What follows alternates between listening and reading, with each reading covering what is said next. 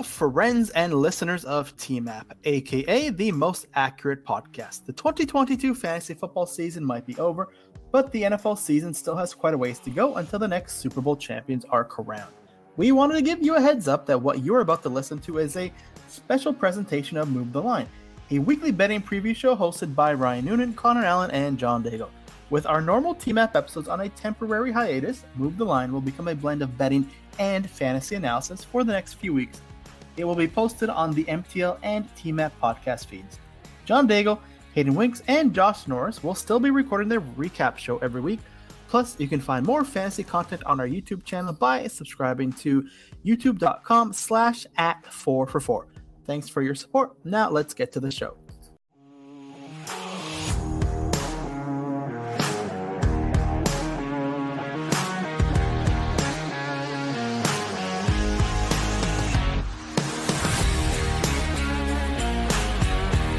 Hello and welcome to Move the Line. I'm Connor Allen, filling in for your normal host, Ryan Noonan. So we're switching it up a little bit today, but as always, joined by John Daigle. Daigle, how was that Mezcal and Tequila bar last night? I'm a big fan of Mezcal, excited to check it out there in Chicago. I know that's a big talking point after last night. Mayan Palace to support a small local business that just opened up in the winter. If you want a good tequila mezcal bar, I don't know if that's your scene, but it's my scene, and a little too much fun last night as Silva's takes about Greg Olsen then roll on the timeline, and I start attacking him. Yeah, we had a little pre-show discussion on who we would rather have, or who we like instead. I think that, you guys are Joe Buck fans. It seems like I'm kind of neutral. I think that Greg's fine, but I thought he did a good job of explaining CPOE the other day. I thought that was solid, but otherwise pretty meh overall. Also joining us today is the man behind our sides in totals bets at 4for4, Sharp Clark. Clark, how you doing today, man? Doing well, thanks. Happy to be here. I'm in Colorado Springs right now where my wife's doing a music educators conference, and I'm hitching for the nice hotel room for free, so that's nice. Love that. Yeah, I get to go hang out, talk some football, probably eat some good food, and hang out while she's working. So that's definitely nothing wrong with that.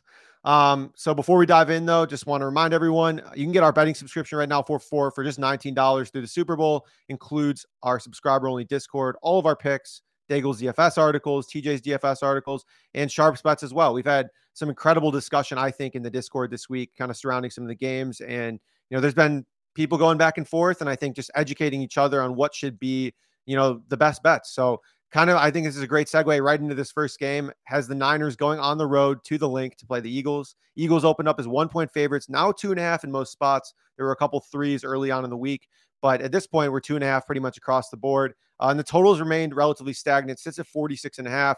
But since we only have two games, I kind of want to split this up into different segments. That way we have focused conversation. Look at how each team matches up on both sides of the ball. So we'll start with when the Eagles have the ball. And Sharp, I want to kick it to you first here because you wrote a really well-researched article that brought to light some extremely unique and controversial points about this Eagles offense. Yeah, so I think we have to kind of go back to our priors heading into the season for this one. And preseason priors shouldn't really matter that much at this point in the season, but there's exceptions. So here last year, the Eagles were a team that dominated bad teams and lost to good teams. Every team they beat missed the playoffs last year.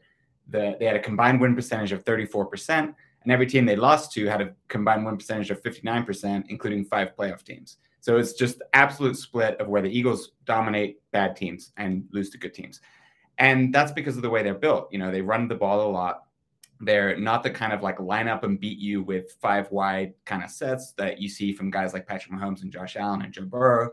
They're like, we want to pound the rock and we want to use that to kind of force the defense to crowd the line of scrimmage and then capitalize on single coverage downfield. And that works really well when everything's working, but when it doesn't work, it tends to bleed into their weaknesses when they play from behind against good pass defenses. Now, that's last year's priors, right?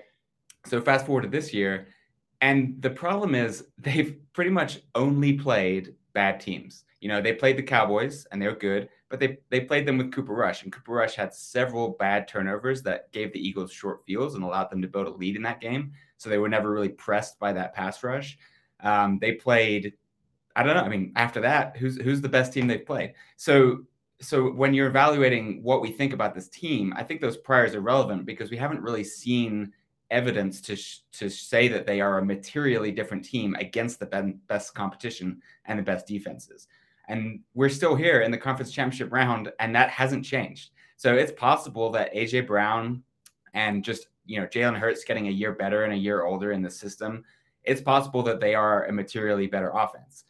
It's also possible that they're not. And if they're not, then this game is completely mispriced, at least on when the Eagles have the ball on offense. And that's kind of my starting point, is I think that that's a real possibility in this game.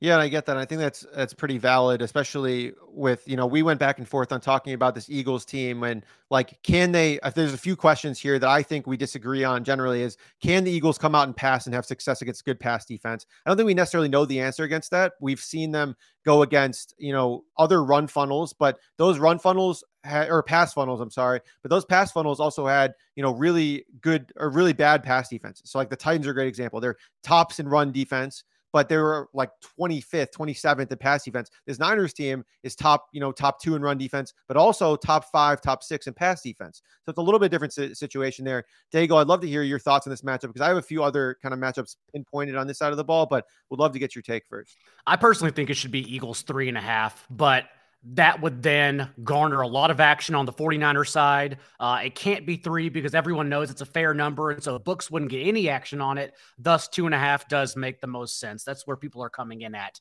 I also know people have been citing Jalen Hurts. His last 2 performances, he's only completed 2 passes 20 yards deep, and everyone just thinks that's due to injury. But we know his 3 quickest times from snap to throw this year occurred in all 3 games against the Giants. It was just a game plan situation to make life simpler, since everyone knew that Wink Martindale was just going to blitz Jalen Hurts' head off. And so I think it's going to be a lot of Hurts in this game, especially because the Eagles know they can't run the ball in this game. Still, the most rushing yards against the 49ers all year was 67 to Josh Jacobs. That's it. And so I don't expect any running back to have success on the ground on the weekend, actually. But let's just start in this game first for the Eagles. And so if we are just saying we are now going to simply put the ball in Jalen Hurts' hand, I think we already have a leg up on the Eagles. And then I don't want to transition too quickly, but I'll jump into what I think the real talking point is, and that's Brock Purdy against this defense, because he didn't have turnovers last week, but you could easily argue he failed his first true test. That was the toughest defense he played, and now he's playing the toughest defense in back-to-back weeks, and he went 4 of 12 under pressure for 4.5 yards per attempt. Dallas sent the fewest blitzes of any team in the divisional round, and Brock Purdy was under pressure at the highest rate. And that tells us that, okay, if the Cowboys were able to not only get pressure with four pass rushers in that game, we also know the Cowboys led the league in pressure rate with 4 pass rushers this season. And the Eagles not only are not far behind that in creating pressure, they finished 4th in the regular season when sending 3 or 4 pass rushers and not blitzing.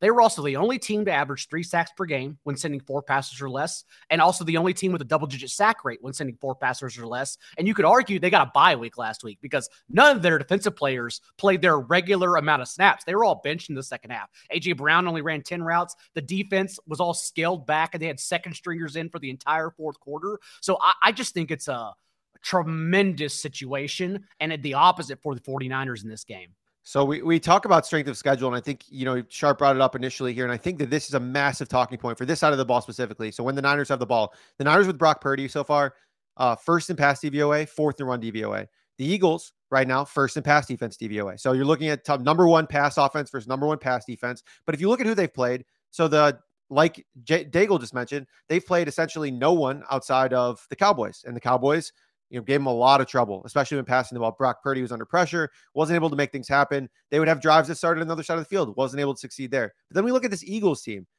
The Eagles have played, maybe 3 good offenses all year. They played the Lions, the Jaguars early in the season before either of them hit their peak. So I don't really think they're comparable to where they finished the season. And then they played the Cowboys. They allowed 347 yards, 3 touchdowns, and 40 points to the Cowboys. And that at that point, I think it was CJ Gardner-Johnson was out for that game, but that was it.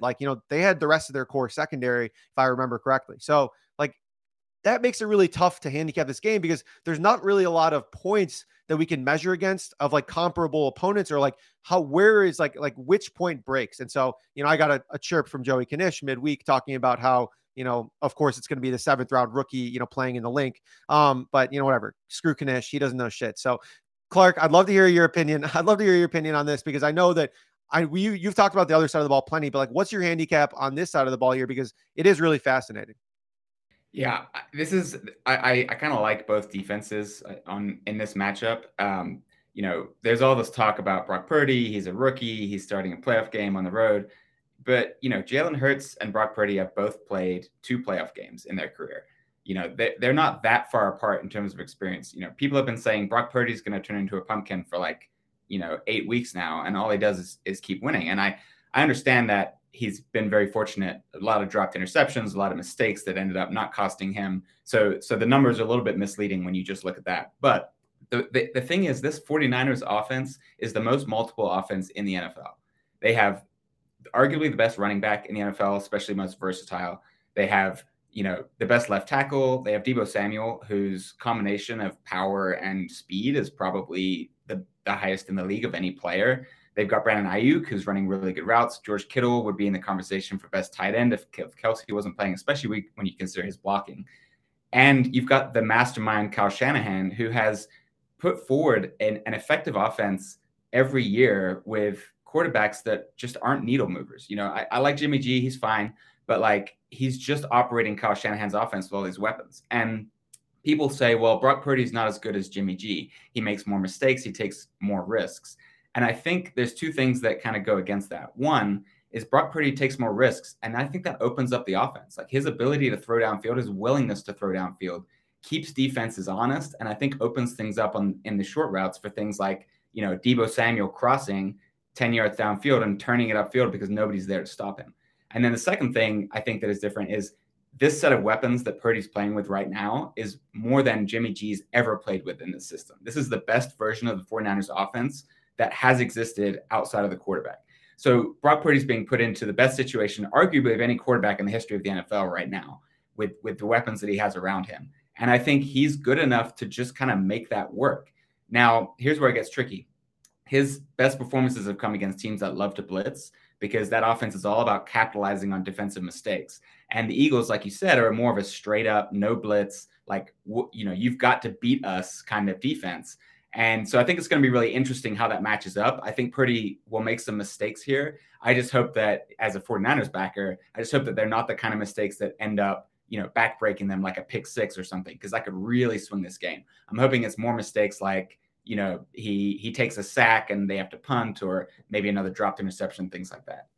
I feel good about my assessment also because I am someone who has backed Purdy in the face of many who keep calling him a system quarterback. I've kept yelling back saying, no, he's much more than that. I think there's the greater odds of him being the team starter next year than Trey Lance, since Kyle Shanahan has already called Purdy the best rookie he's ever coached, which is a slap in the face to a lot of rookies, and also just outright saying, I still hate Trey Lance. And I cannot believe we didn't take Mac Jones because we got pressured by the public for that pick. So yeah, it just seems like after, again, what was a poor performance and failing against pressure, finally, against a above-average defense last week, it seems like that's the real X factor here. And now is the time to where I can say I do not believe in him in this game. That's fair. I do fully expect him to start. I think that's, or next year. I think that makes a lot of sense. At this point, though, I think the reason they drafted Trey Lance was because they wanted to take more chances. They wanted to have someone who is willing to take more risks downfield, just in general. And so if Brock Purdy's able to do that and competently execute the scheme that they have, then of course they're going to stick with him. So I think it's no brainer there. The crazy thing is that he actually, yes, he takes chances, but they're educated chances. They're not really high risk. He doesn't put himself, and yes, there have been dropped interceptions, but he really doesn't put himself in harm's way often. Like between him and Dak Prescott last week, the difference in key plays of just keeping your offense alive were incredible because one did not look like a veteran, and the person drafted in the very last pick just this past year looked like a wise quarterback. Yeah, it's funny because if you watch his tape from Iowa State, it doesn't really look at all like what we're seing now. Because he was kind of just like a YOLO ball gunslinger, just running around. He had he didn't have any help, so he was just trying to make the most of what he had at over Iowa State. That obviously the situation is a lot different, but it is very funny how that turned out here. I kind of think that they go run heavy here to start and implement a power run offense. I know Daigle, you said that they don't go with that neither running back will have a ton of success. If we just kind of look at this defense, I know the Eagles' run defense has played better as of late, but I think if we're comparing the pass defense and the run defense, I think that's probably still their weakness in this spot comparatively. And so the Niners, like Clark mentioned, have one of the best, running games and potential to be a power running game if they want to, essentially just the multipleness of like what they want to do. So, I mean, I kind of think that they try and implement that. Obviously, if they fall behind, they're going to have to switch some things up, but I would guess that's how they come out. Maybe I'm wrong. I don't know. I mean, maybe Shanahan just decides to do what he did last week or the 2 weeks ago, which was he was lining up like CMC in the slot for the first like 5-6 snaps and then rotating with Debo in the backfield. And like, it was, I mean, I don't know how defense stops that, but the Cowboys figured it out. So I think that at this point, like, it took the Niners basically just being like, okay, we're not going to be able to kind of scheme our way through this game. We're going to have to just run into like a brick wall 3 yards and hope to convert on third down. That's basically what they conceded by the end of the game last week. And so I think we're going to kind of see the same, but maybe have a little bit more success against the Eagles here. Daigle, I know we got a prop show coming up here in a little bit, but I'd love to hear any props that you like for this game specifically. Well, you mentioned Eagles or the 49ers potentially running the ball or the Eagles running the ball. I comp the situation to, and I could be just way off here, who knows, but I comp it to when the Eagles played Dallas, again, the most formidable pass rush they faced all year. And their game plan to negate Dallas's pass rush was to not only line up Miles Sanders basically strong side against Micah Parsons every single down and just run RPOs and make Parsons either chase Sanders or choose Jalen Hurts, one or the other, the entire way down. That game was A.J. Brown's lowest depth of target all year long, just 4.8 yards. He had a 32% target share in that game because they were literally just dumping the ball off again with him underneath, just going for yak, trying to get rid of the ball so quickly that Hurts wasn't in the face of danger. And if that's the case, I looked at Jalen or AJ Brown's receptions prop. It is, and receiving yards, and they're both juiced pretty high at the best book I saw. I think it was PointsBet minus 144. So I didn't release it in the Discord, but I do think it's not only for squeaky wheel purposes for AJ Brown coming out and basically complaining about his targets last week, even though he was clearly injured. Again, he didn't play in the second half, so I don't know what target he's going to get anyways. But I do think it's a game where they hammer him receptions and receiving yards. So that's kind of the first spot I look in this game. Yeah. Clark, I know props are not your thing, but any specific matchups or players stand out to you? Like, I know that we've talked about AJ Brown. I think that like in this spot, the Niners' one kind of weakness was like explosive pass rate, 21st explosive pass rate line. When they do allow a big pass, it happens sometimes from time to time, but I know you're not a props guy, but any thoughts or anything that you've tailed that you've really liked so far? So anything I like, I think the best way that I like to do props is kind of like, package them together in sort of a game script idea, because that's kind of how I view the games. And I'm going to actually just sit here and make my case for the 49ers, because I feel like I was a little bit passive in my intro. Like, I really like the 49ers here. And one of the reasons is because a lot of people are saying the 49ers defense hasn't really played anyone, and the Eagles defense hasn't really played anyone. And so, it's going to come down to the better quarterback, which is Hurts. But I think the 49ers defense is levels and levels and levels better than the Eagles defense. And I know that the numbers don't say it. The numbers say, oh, well, the Eagles are, whatever, ranked 1 and 2, and the Niners are ranked 1 and 2, whatever. The Eagles have not played anyone. Like, defensively, their slate of teams that they played is pathetic. The Lions are good, and they put up 35 on them. The Packers are okay. I mean, Aaron Rodgers is good. They put up 33 maybe on them. The Cowboys are good. They put up 40 on them. Outside of that, nobody. The 49ers defense, one, has had some serious injuries throughout the year against, especially early on, Atlanta, Kansas City. They had some guys out. They've played Geno Smith 3 times. I like Geno Smith. They played Matthew Stafford when he was healthy with the Rams twice. They played Patrick Mahomes. They played Justin Herbert and the Chargers. They played, Tua and the Dolphins when they were riding high. They played Tom Brady and the Bucks. And so I don't think that the 49ers schedule is that weak. And I'm not sure where all this stuff is coming from about like, well, they haven't played anyone. Their defense has been absolutely incredible and just shut down the Cowboys, who were at their best on offense.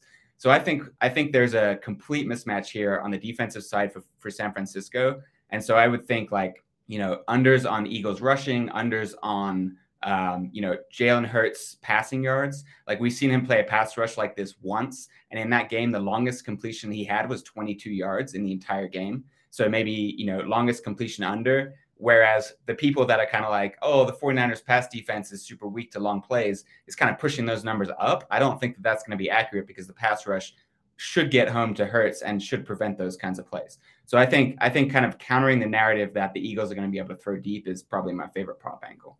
If the 49ers do have success, and again, we are on completely opposite sides of the spectrum.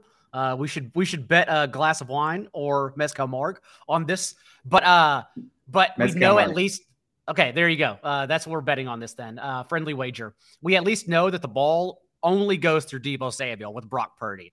Brandon Ayuk and George Kittle. Yes, George Kittle exploded without Deebo Samuel, but now we have 5 starts with Samuel and Purdy together. Deebo has a 25% target share, where Ayuk has a 15% target share. George Kittle, his longest play last week, 30 yards, that helped him even reach like 90, was a busted coverage, was a breakdown. He wasn't even the initial read. Like, it was Brock Purdy throwing across his body to the other side of the field. And even George Kittle had that bobble. Like, he was so surprised that Purdy could even make that throw because it just wasn't supposed to be there. So it's pretty much all goes through Deebo Samuel. Yeah, what an insane play that was. That was awesome though. I mean, it was like bobbling, ran around. So I think personally, like, my favorite play of the week that I can't even release on the prop show at this point, we took Miles Sanders under 57 rushing yards. I mean, that's like 49 at this point. And I think that's about right. I mean, because we look at, like, in similar situations, like the Eagles have come out pass heavy, and I think they're probably going to try and do that again. Maybe run a lot of like RPOs, like kind of like you were talking about. But I think that's what we're going to see is probably a lot of designed QB runs. We've seen this Eagles team, or we've seen a DeMeco Ryans led defense in the last 2 years face 3 mobile quarterbacks. Basically, he allowed 100 yards to Justin Fields, 80 yards to Hurts himself, but he definitely held Hurts down in the passing game at that point, and also allowed 50 yards and 6 carries to Mariota. Now they were a little bit banged up at that point. Generally, though, like from a schematic standpoint, from my understanding, like, it's just not been their strong suit, specifically defending that. So I think that Hurts could have some success on the ground that way, but I expect Miles Sanders to have no success generally. And then I think if you want to, take some AJ Brown overs, that's fine. But I think the receptions are the better point, like Dago was saying. I'm just not sure that I'm willing to pay minus 150 on an over. I mean, that kind of just sucks. So and Quez Watkins ladders, get you some in your life. Oh boy. Love it. All right. Well, cool. We spent enough time, I think, on this game discussing that. Let's move on to the other game this weekend, matchup between the Chiefs and Bengals at Arrowhead in Kansas City. So this line has been all over the place. Opened up with the Chiefs as small favorites at 1 point, and then swung all the way to the Bengals at minus 2.5 with issues surrounding Mahomes' high ankle sprain. People were saying that he wasn't going to be able to even play at 1 point, which I thought it was always crazy because he's Patrick Mahomes. And, you saw him on the sidelines literally last week. Even when it happened, he told Andy Reid, "Fuck that, I'm going back in." Like, literally, you could see his words there. So I think at this point now, you're looking at the Chiefs swinging all the way back to minus 1.5 point favorites because we saw the video. Patrick Mahomes walking well, jogging okay. So Daigle, let's start, I guess, on that side of the ball. The biggest story here, Mahomes. Like, what are your expectations for him, and any thoughts on the matchup when the Chiefs do have the ball? Do we have any idea why his passing prop got steamed up to 286 yards after we all confidently bet it at 273 under?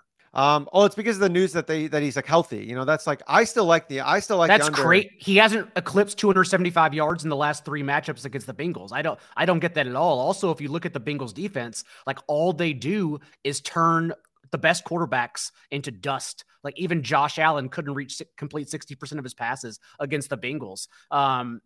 It seems like, honestly, as bad of a matchup as it gets for Mahomes, since the Bengals have had his number in particular. And so I don't know why it increased. I still love that number.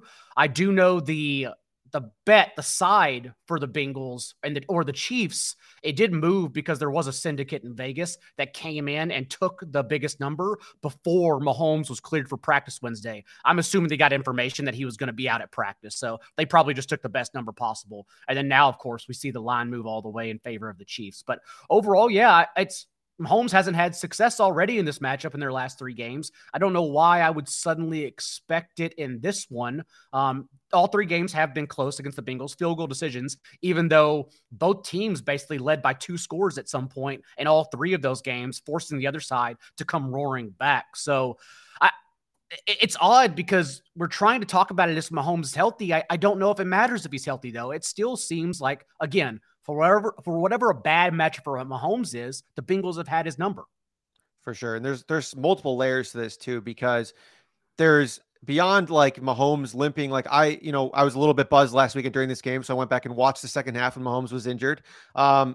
he made 4 to 5 legitimately horrible throws. Like he overthrew a guy, threw it into the dirt, like threw it behind them. And most of his stats, like his EPA looks good. People were saying, oh, well, he still had a great EPA in the second half. If you go back and watch the throws, like those came on short throws to Kelce, who basically like shed a tackle and ran for 12 yards. He had a great throw over the middle to Noah Gray, but he was wide open. I mean, like, I think most of us could have made that throw. And then he had a good comeback route to Juju, who, I mean, basically just used his body to shield from Tyson Campbell. So like there was like 3 good throws that were like actual real Mahomes throws. The rest were like dump offs to Tony or Kelce or like screens. Like there was nothing really all that impressive there. And so I was like worried. I was like, you know what, take the under here. On top of that, you're getting freezing cold temperatures. We're getting temperatures that'll feel like in the single digits. We're getting wind speeds that'll be 15 miles per hour roughly, with gusts in the 20s, at least at the last forecast that I looked at. That's enough to impact deep throws, especially if a quarterback like Mahomes isn't able to drive through his legs. I think that could be an issue. And on top of that, like they had a ton of success running against this Bengals team last time that they played, like the most success that the Bengals have allowed actually all season with DJ Reader. Like there are 4 running backs have cleared 50 yards against the Bengals this season with DJ Reader. 2 of them were McKinnon and Pacheco. Like that's, to me, that's crazy. And so I think that they maybe go a little bit run heavier here. I think that they probably try and utilize a lot of quick passes, try and not get Mahomes mobile. I mean, I think that the easiest way for the Bengals to stop them is just, they're going to bring some heat early and test Mahomes to see if he's mobile enough. And because, I mean, if he's not mobile, they're just going to send the house like as much as possible, basically. So Sharp, I'd love to get your take on this side of the ball here. I know Daigle and I have gone on about it here, and maybe you have a different opinion. Yeah, I mean, ankle injury aside, which we can get to in a second, I completely disagree about Patrick Mahomes. You don't get Patrick Mahomes' number. You can stop him for stretches, and like it cracks me up right now. I just looked up, Mahomes' career EPA per play against the Bengals is still plus 0.147, which is like, not Mahomes level, but still very, very good. So even having Mahomes' number is like a relative concept. The thing about it is, every time people have thought that they have figured out Mahomes or figured out how to slow down Mahomes, he and Andy Reid and the enemy in this offense has always had an answer. And sure, what they did in the second half of the playoff game last year was like really impressive. Like Mahomes just completely shelled up. It was like, as a Chiefs fan, it was awful to watch. But that's also tape. So like what is, the Chiefs are prepared for that this year. It. What are the Bengals going to do as like a next counterpunch? What are they going to have prepared to answer what the Chiefs are going to answer within this game? It's kind of like a microcosm of the entire NFL. Like every season, defensive coordinators go into the offseason and say, how can we stop Mahomes? And every year he figures it out and he's a step ahead. And so that's kind of how I view this game. Is in a vacuum, I don't believe the Bengals defense is good enough to shut down Mahomes for an entire game. Even in the 3 games that they've played, it's not like the Bengals like have been, they just own the Chiefs. It's been 3 games that basically are 50-50 toss-up games, and all of them have gone the Bengals' way. Even this year, the Chiefs were driving in the fourth quarter up 4. Kelce catches a first down pass and then fumbles the ball. Bengals get the ball. They go score a touchdown. Bengals are up 3. Chiefs drive down, miss a field goal. Bengals win by 3. So even that game is like, I'm not saying the Bengals didn't deserve to win. I'm saying it was a 50-50 game that could have gone either way. A lot of things happen in the margins. And so I think the Chiefs playing at home should have the advantage and should be favored. All that said, Mahomes requires mobility to be Mahomes. He simply is not Mahomes when he can't be mobile. And it's not just running, it's his maneuverability in the pocket. It's manipulating the defense by, like seeing things and then running to the spot that's open and watching it happen downfield while he's running. Like you could see in the second half, like you were saying against the Jags, all of that went out the window. And it was like, here's pocket quarterback Mahomes, and he's just not the same. He's just not elite. I know the numbers were fine last week, but like you said, it was a lot of dump offs, a lot of things like that probably won't happen against the Bengals. If the ankle's going to bother Mahomes, that changes the equation completely, and the Bengals should be favored here. Also, I don't know what Mike Caldwell was doing in not changing up anything mid-game and just allowing Travis Kelce to have 14 catches to the team's 13 around him. But Lou Anarumo is not letting that happen. Like, there is no way Travis Kelce replicates a 45.9% target share again. I would imagine the Bengals are going to have a significant answer for that. Yeah, I think Kelsey had one of his worst game of the seasons earlier against them. I think it was like 4 for 60 or 4 for 50, something like that. I mean, it was like obviously like, a good line for most people, but again, it's like Travis Kelsey. So, I think that, yeah, it's like, it's a really tough matchup for me because I do think that they have some success, a little bit more success than normal running. And I just really worry about Mahomes because if they bring the heat, like again, like I fully expect them the first drive, they are going to bring as many people as possible and probably play man, just like tight man and see like beat us, see what happens in the first 2 plays. And that'll dictate, I think, almost the entire game because if, they win those couple of plays, then I think the Mahomes could be, the Chiefs could be in trouble, if the Bengals end up winning that. And I think that's something to watch for sure. I also think that there's a non-zero chance of re-injury. And this is actually true. I actually apply this to Jalen Hurts as well with his shoulder. When you're betting spreads in the NFL, like the margins are so slim that you have something where it's like, okay, there's like a 3 to 4% chance that Mahomes re-injures his ankle in game and becomes, completely immobile. Like that's 3 or 4 percentage points that, like, in those scenarios, they're almost always going to end with a Bengals win. So those types of edges, like they might seem small, they might seem remote, but like it's a real possibility. And that should be factored into any betting decisions people make. For sure. Yeah. I think it's this game particularly, I haven't bet on the side or total at all. And that's because I guess Mahomes' ankle injury, because it did entirely changes the game. If he's mobile at all, this game, I mean, a 47.5 point total is 5 to 6 points too low. Like, I mean, this is like, should be in the low 50s. And if he's not, I mean, this game might be like, 20 to 17. And so I think that's like very easy. It's very close either way. But I think on the other side of the ball, there's a big talking point, that everyone talked about last week. Cincy's offensive line missing 3 starters, and they came out and dominated. Like, I mean, thoroughly dominated the other team. So we lost Daigle here mid-show, but it was one of the most surprising things that I've seen, at least in the recent weeks. And I think you felt the same, Clark, because they came out and ran the ball well. There was massive holes for Mixon. They came out and Burrow was getting the ball out quick and, was able to, I guess, succinctly run the offense here and pick up chunk plays. So any thoughts on that side of the ball here against Kansas City? Yeah, what they did to the Bills was absolutely shocking. I mean, I think the snow played a role because it's just a lot harder to cut on defense, and the Bills decided to play a bunch of zone. And so it was like Burrow would just take the snap, and then it's like, oh, look, there's Jamar Chase at the line of scrimmage. I'm just going to kind of toss it to him. And then Jamar Chase catches it and then just runs for 12 yards. And then it's like, all right, next play. Oh, look, there's another guy behind the line of scrimmage. I'm just going to kind of toss it to him. And then he runs for 12 yards. It was like the Bills were so slow to react to what the Bengals were doing. They had no pressure on Burrow. When they decided to run the ball, they would get like 8 yards. It was just like nothing they could do could stop, nothing that the Bills were doing on defense could stop anything the Bengals were doing on offense. And I think that will be very different on a field if it's not snowing. I haven't checked the weather report today, but if it's not snowing, I think that does change things. The offensive line becomes a bigger deal. It becomes a little bit easier to pass rush. Chris Jones has been playing out of his mind this year. You got playoff Frank Clark making plays. The Chiefs defense always does this every year. They show up in the playoffs and you're like, where was this defense all year? Like they kind of bring it. So I do think the Bengals offensive line is somewhat of a concern here. And I do think the job that Joe Burrow has to do is going to be a lot harder than it was against the Bills overall. But, Joe Burrow is a very good quarterback. The Bengals have some really strong and fast receivers, which is the Chiefs' weakness. In the last 3 games that they've played against each other, one of the reasons the Bengals have won is because they have earned 9 first downs from penalties, and the Chiefs have only earned 2. And some of that is, you could say, well, it's kind of like, well, the refs are giving the Bengals all these free yards. They're also valid penalties. Like that just shows that the Chiefs are unable to cover these guys one-on-one, and they love to play man. So I think the Bengals have the horses to kind of overcome the problems they're going to face, but I do think they're going to face some problems in this game they didn't face against the Bills. Yeah, Daigle, any thoughts here on this Bengals offense?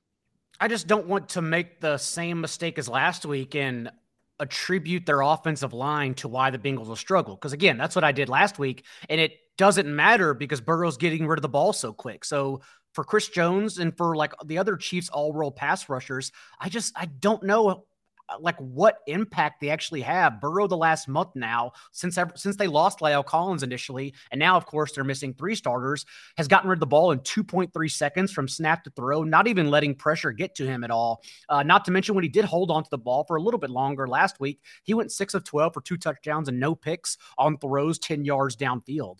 And so if the Chiefs, like we keep saying, like the Chiefs will be able to get pressure, I don't think they will because of the way the Bengals play offense. And so if we know that, and then we're looking at more running back dump offs, we're looking at Jamar Chase, whose depth of target has continued to decrease, but they're only giving him the ball. Like that's all they're feeding. Since week 14, when he returned from injury, he's led the Bengals in targets every single game. In that span, he's averaging 12 targets per game with a 31.5% target share. It just seems like the way they are scheming and playing right now, I don't even pay attention to the Chiefs pass rush, honestly. Interesting. So I think it matters a little bit more than you suggested, and partially because what we saw with the Bills was like, if you think about how the Bills play, like they sit back, play zone, and try and make you like you have to beat them. And so like, you know, and they, since losing Von Miller, they're like 19th in pressure rate. So like, you know, their front four like was not winning at all and they weren't blitzing. Whereas the Chiefs, like I think have a little bit more of an opportunity to schematically say, okay, well, you know, we're going to try and bring pressure and we're going to play a little bit closer to you guys. And like, you're really going to have to beat us. Just like, you know, like we're going to try and let our pass rush get home and bring blitzes and like be a little bit more different, I guess, than the Bills, because shout out to Noonan last week. You know, Noonan brought up some great points about that, you know, heading into the weekend was like, hey, like, you know, I think that Burrow is capable of beating this Bills defense because it's like a zone. They're missing a couple key guys in the secondary. Like, you know, Burrow's smart enough to get the ball quick and they'll have opportunity to do so. And that's fine. That worked well. I just think this Chiefs defense is a little bit different. I do get your point though, that they did such a good job, like getting the ball out quick, that it definitely makes it scary, fading them. But I don't know. I kind of think that the Chiefs have a little bit more success than like, oh, I mean, a lot more success than the Bills did. But you know, like maybe not, maybe I'm wrong there. So, Clark, you know, any last thoughts on this side of the ball? Yeah, no, I totally agree with you, Connor. Like, think about, we get so caught up in like what happened last. It's like so stuck in our brain, but like we're just 2 weeks removed from a game where Burrow played really badly against the Ravens and should have lost to the Ravens and Tyler Huntley. So what do the Bills do that's so different from the Ravens? And it's just like you said, the Bills played this passive zone. We're going to give you 10 yards. Like, we're not going to press you. And Burrow was like, all right, I'm going to get rid of the ball in 2 seconds every play. The Ravens didn't let that happen. They played a lot more man, a lot more press. And the Chiefs are going to do that too, probably. And we've seen the Tampa Bay Bucks do it too. They blitz a lot more, play a lot more man. And when they played the Bucks, when the Bengals played the Bucks, Joe Burrow also didn't have a good game. The only reason they won that game was because they had that string of like 5 turnovers deep in Tampa Bay territory and just capitalized on them. They were losing that game before that. So I think we are going to see a materially different Bengals offense, and I think we get a little skewed by what we saw most recently. And I do think that we're going to see some bumps along the road for the Bengals offense, which is why Mahomes' injury becomes such a huge factor, because I don't think they can afford a lot of bumps in the road if Mahomes is fully healthy. If I may play devil's advocate of that, I will just say we talked about that, remember, and I like the Ravens to cover that game against the Bengals because the Ravens have had Joe Burrow figured out since he entered the league. Like, that's why in all 3 games against the Ravens this year, he was under 7 yards per attempt. And so it's like the Dolphins and Bills. It's a completely different matchup where like these opponents understand one another. Whereas, we look to the Chiefs game the last time these two teams played, and even then, the Chiefs weren't able to get pressure on Joe Burrow, and he went 22 of 27 from a clean pocket for 9 yards per attempt. So, yeah, I mean, I think the game just comes down to basically getting pressure on Burrow. And again, the way they play offense, I don't see that happening. But there is a lot of smart there is a lot of smart money on the Chiefs. I will say, I'm on an island here. So that was 3 offensive linemen ago as well, that game. He did validly play really well that game, but I think that things are a little different now in a way that didn't impact the Bills game that might impact this one. Yeah. This is a tough spot because I know you played the over, Clark. I kind of like the under. Like, I don't know. I mean, it's terrifying to take an under in a Mahomes game, in a Mahomes Burrow game, but it's everything we talked about here. Like, I'm a little bit worried about Mahomes and his mobility and how much that impacts the upside on a play-to-play basis. I'm a little bit worried about Burrow, given the offensive line issues. So if we kind of look at both of those, like, obviously they're both capable of doing anything on any given play, capable of scrambling out and throwing a 70-yard bomb to one of their talented players. But for me, I think that the total is a little bit too high, 47.5. I know you like the over though. Are you still as confident in it? Yeah, I mean, I got it at 46.5, so it's moved a little bit in my favor, but I still lean. I don't know. I wouldn't play it at 48, but I think you have two quarterbacks who are elite, basically. And so the like over-unders tend to come down to a few different things, and it's not simply, is this offense better than this defense? It's things like, how likely are the teams to score points in the 2-minute drill? And with Patrick Mahomes and Joe Burrow, like, it's almost a certainty. And they both might even score within the 2 minutes of each half. If it's a close game, is it going to be a back and forth type scoring game, or is it going to be kind of a grinded out game where the defense makes stops? Both of those, in my opinion, are in favor of the offense in this game. I think we see a competitive game that leads to scores down the stretch, and I think we see conversions before the half. And so that pushes me over the total. I do think that if it got to 49 and a half, I think that's when you would probably consider playing the under. But at 48 for me, it's a lean over. That's fair because the number is at its lowest point. I do think both games go under this weekend, though. I think we're in store for some sloppy, like San Antonio football. Spurs football. Yeah. Yeah. It's interesting because if you think back to some of these Mahomes playoff games, I mean, imagine being an under better in the game against Brady, where they scored like 45 points in the fourth quarter, and the game against Josh Allen, where there was 4 touchdowns scored in the last 2 minutes of that game or whatever it was. I mean, like, these games can turn south quick. And so for those of you who are again, I said I lean under. If you are just watching the game for fun, don't bet the fucking under. Like, just don't do it, because you're going to be pissed at yourself the entire game when inevitably, one of these, like Clark said, one of these 2-minute drives happen.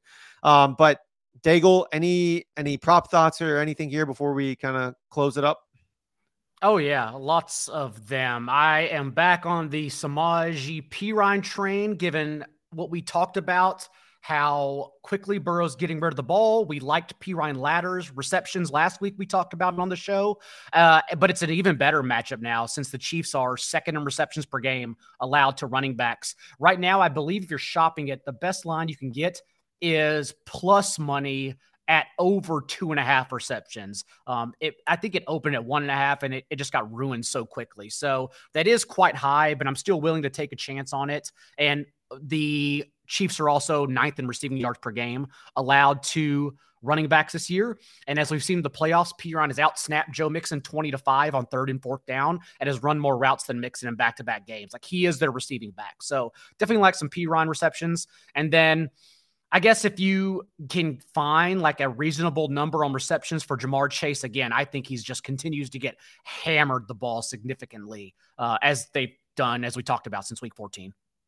Yeah, that makes a lot of sense there. Definitely in line on the Perine one. We'll talk about that more on the next show there. Oh, and one more. Noah Gray, I forgot to discuss. It does come down. It may get affected by Jody Fortson's health. That's what we're waiting on, because it sounds like the Chiefs are getting all their scrubs back that aren't actually going to matter to this game. Like, they're getting Mecole Hardman, Jody Fortson, Clyde Edwards-Helaire, none of which will have an impact on the game. But nonetheless, Noah Gray, we've seen his route participation increase in 4 consecutive games, including last week against the Jaguars when he ran on route on 50% of dropbacks. And so if the Chiefs are going to continue using 12 personnel, which they did last week against the Jags, they passed 14 of 19 dropbacks from 12 personnel they passed on. So I like Noah Gray over.